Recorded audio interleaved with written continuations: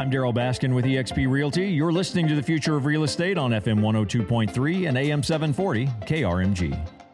Real estate love letters. Oh, my heart Love is letters? warming. That sounds good. I want one. I know, guys, but what is the world coming to? You can't even write love letters anymore. You cannot write a love letter. Oh, well, What first do you of mean all, you can't write a love letter? let's define what we mean when we say love letters. So, Sabrina Roses Shaw are red, and violets are Pamela. blue. Hey, I'm introducing you. Okay, go ahead.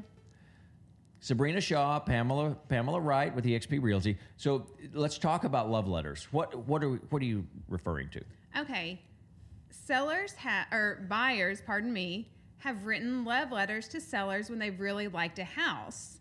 Oftentimes, realtors will tell them to write a letter to the seller, make your offer look a little stronger, talk about how much you love the house, talk about how your family will be yeah. there. Yes, you're going to celebrate Christmases there.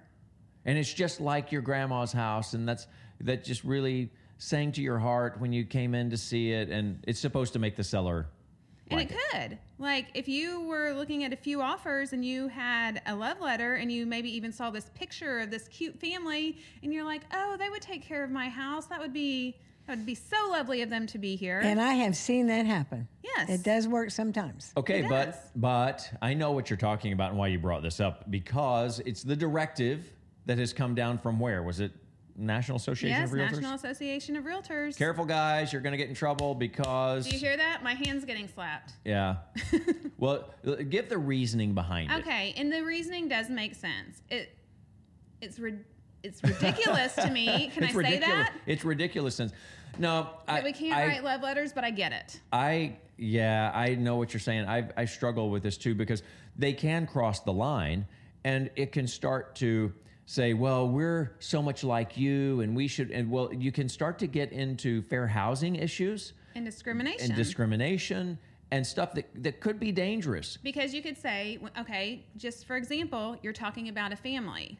Well, you could be they're saying that the seller could be discriminating yep. that there's a family, or that they have kids, or Christmas. That's religion. Yeah. So just bringing all of this into a transaction, and it should be about the offer. And so that is something that is going away. Love letters. Now, we read The Color But of you can Law. still send me a love letter. You could write a letter. I love love letters. Let's just make a templated love letter that says, I'm so enamored with the sheetrock in your home. I love the way the tiles were placed. But you know what?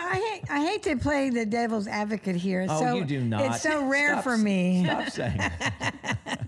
But I can understand. I mean, for one thing, everything you mentioned about giving them false impressions and eliminating certain kinds of people, maybe. But also, it's kind of it might be a little cheap sales trick too, because It is a cheap sales trick. because That's why buyers like But it. when you're in how a seller's sincere is market, it? you got to get the upper hand on everything you can. Well, okay, but here's where they backfire. And this is why I don't have my buyers write it. Because my buyers would think if I let them, but I don't. They'll think, oh, I'm going to write this love letter to the seller about all these wonderful things that we're going to enjoy about the house, and that will make them like my offer more, so I can offer less. Oh. But you know, when I'm on the seller side and one of these letters comes along, it's many times they are like guilt trips, and the offer doesn't come in as a strong offer, and so the letter is trying to kind of mask over the fact that the offer isn't a good offer to begin with, and it makes the seller upset. That's a manipulation letter. It is a manipulation letter. Well, and it is pretty manipulative any way you go about these letters. As lovely as they are, behind it is the manipulation idea. Okay, good. The best offer is the highest offer, because that communicates you love the property, you value the property. And if you're going to value the property that much, you're going to take care of the property. And you're probably going to have Christmas there. You know? Did you just say Christmas on the air? I did. Oh, my goodness. We're going to lose our FCC So to me, license. that's the truest love letter. But wait a minute. So, yes, an awesome offer. I'm interrupting you. An awesome offer is the true love letter. I do like that. Okay, but I'll tell you this.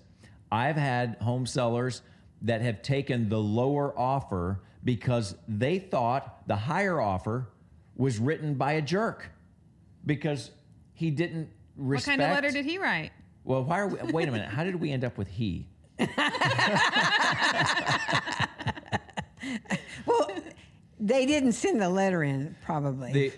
I have had instances, and this is a very serious part of the comment, that I've had instances where a seller has taken a lower price because they liked that buyer. They felt like the buyer was going to care for their home more. And they, for example, the buyer they didn't like came in with a low offer in the beginning and was somewhat arrogant. And then when they found out there was another offer, they raised it to be the highest offer. But by that point, the seller was turned off and like, I want to work with this person who was so sweet and came in and gave me a good price and was excited about my home. I could just tell by whatever, maybe they were there, they crossed paths. Let me just clarify, was there a letter involved in this? There was no letter involved. Okay. No. So my point, that goes back to my first point. Your offer stated the letter. Yeah, it was a love letter. And so your first, I agree with you right there. The first offer from that buyer, which in the end was the lower offer, was still the preferred offer because they weren't a jerk. Right. And that's important because there's a second negotiation coming up when you do the inspection. Oh, yeah. And you want to be able to work with those people. You're selling your house twice. The first time you think you've got it sold, don't let yourself go. I mean, this is my advice to home sellers. You keep that house picked up, make sure it's spit shined really good because the buyer comes back and they're doing their inspection and you want them to be just as excited as the first day they saw it all the way through the process to get to the closing table because you will be renegotiating, if not just that once, multiple times. When the inspection's done, the buyer has the opportunity to cancel that contract or to say, well, we want all these things done. And you don't want to take advantage of that and end up having to resell your house. Ladies, such great information. Thank you. Pamela Wright, Sabrina Shaw. Oh, and again, let me just state, anyone can send me a love letter anytime. And they can take you dancing? Oh, of course.